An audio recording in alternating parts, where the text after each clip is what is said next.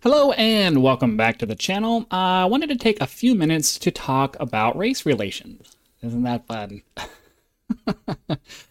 There is a train of thought in our country that if you have a certain skin color, you're not allowed to talk about certain things, and I happen to have that skin color. Look, race is one of those things that's just really stupid, okay?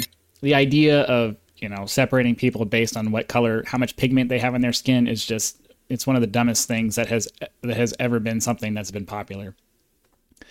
And my argument today is that racism is all but eradicated. With a caveat. You see, I grew up in South Carolina. I mean, it doesn't get much more southern than that. And the South is stereotyped as being one of the most racist hotspots in the country. But my experience growing up there was not like that. I certainly held no ill will towards anybody who didn't share my pigment density, whatever you want to call it.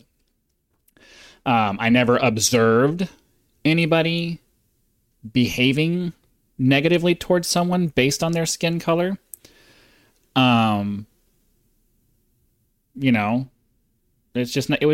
not something that was ever talked about or occurred or anything like that. I mean, sure, it's certainly possible that, some people were experiencing that, but nobody ever talked about it. I never heard about it. Nobody ever did anything in my presence that was like that. And, I spent 19 years of my life in that area. 19 years in, a place where you would assume that kind of stuff was going on. So it always boggles my mind when you hear all of these people talking about how we still need to stomp out racism. Still need to stomp out. I'm sorry, but I don't think in general racism is a problem in America anymore. The vast majority of us don't even think about that stuff. I mean, of course, you're going to notice that, hey, he looks different from me. But the judgments of the past, where we used to think about those things as being reasons why you would discriminate against someone, just aren't that much of a thing anymore. And when we find that they are a thing, we step in and stop it. That's what happens. The issue that we have today is the issue you hear about all the time. It's these race hustlers who are continually trying to keep this idea alive. And it's because I feel like I've watched a bunch of different sources on it, and I have several reasons as to why these race hustlers are continuing to do what they do. First and foremost, it's personal self-interest. They've built their lives around the fact that they need to stomp out this injustice, and if the injustice gets stomped out, they don't have anything to do. They have to go figure out something else. They have to find another way to be useful to society in a way that makes sure that they get paid, right? I mean, nobody's going to just continue doing things for free. It's a form of laziness. They're set in their ways. They don't want to have to figure out a new way of making money. So they deny that the problem has been more or less solved and we can move on to something else. The other part of it is that we struggled. It kind of popped out of my mind. Partially, it's a self-serving intro. Oh, that's what it was. The other part of it is the fact that they're part of a section of society that needs to have a fight. They're not content. The whole reason that they're in the political groups that they're in is because they need a cause to fight for, and it's not they have to have a bunch of different things that they're able to fight for. And so that's why generally on the more left-leaning side of the spectrum, you see race continuing to be a focal point, because they can't check it off the list, because that's one less thing that they have to exist for. They have to have some kind of something to fight. They have to have a cause to rally behind. And so in addition to selfish interests by people who are, manipulating the system for their own personal benefits, those people are using the people who are genuinely trying to, fight the moral fight and convincing them that this is still a problem. Now, And then thirdly, I think the third reason is that there's just, there's a lot of interest in certain groups in keeping us divided and fighting each other. And that's probably the biggest reason behind it all. That's the most effective reason behind it all. If they can keep us focused on each other, focused on perceived injustices, perceived wrongs that are, supposedly continuing to this day, then we're not going to look at them. We're not going to look at what they're doing. We're not going to look at, all these powerful people with lots of money trying to make sure that we just sit down and shut up and do what we're told. So those are some of the reasons why I think the whole race thing continues to be a problem.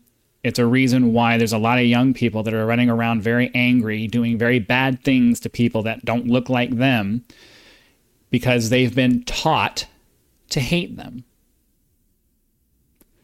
And that's the only way racism can exist, is if you were taught to hate it. You can make the argument that, we're born to notice the differences of other people, and that's absolutely true. But there's a difference between, a kid looking at somebody and saying, hey, why is her skin so dark? And a person looking at a person with dark skin and saying, oh, you're not human because you're not like me. There's a massive difference. Hate is something that is learned over time. And that can be because you experience things that caused you to hate whatever, or a lot of times it's because you're taught to hate. And when you have all these different sources around you telling you that your life is the way that it is because this other group of people did this or that or whatever, it's very hard not to hate the people you're being told to hate, because you start to blame them for your life being the way that it is. And this is just, you more conservative people, I tend to be somewhere in the middle. More conservative people would say, well, these people just need to grow up and take personal responsibility and figure out their lives. But I'm sorry, brainwashing is a thing. People can become brainwashed. Even intelligent people can become brainwashed. If you need any evidence of that, just look back at Nazi Germany. There were lots of smart people who bought the lie. So, I don't want to get on here and rant about how, racism is racism this or racism that. I think we need more rational discussions of, like, I'll rail against employers because most of them suck. But when it comes to big social issues like this is the time where you sit down and you de-escalate. You stop pushing narratives that rile people up. You start talking about these things in a way that allows people to understand that the problem isn't as big as it used to be. It was mostly out by the 90s. But it's just been blown back up because the people realize that it was going away and they need that for their platform, whatever that platform may be. So before you start listening to these people trying to tell you that, whoever is a problem, remember that there's probably an agenda behind that, and you should take everything they say with skepticism, including me. I'm not trying to convince you of anything. I'm just making an argument. So hopefully that makes some sense. Hopefully it's something that you'll sit down and chew on for a while, and maybe it'll make some sense to you. And I hope that some of you who might be harboring ill feelings towards any race, regardless of who it might be, will sit back and realize that, or at least sit back and analyze why that is. Is it because you have a really good reason, or is it because you were told to? You've been told to your whole life.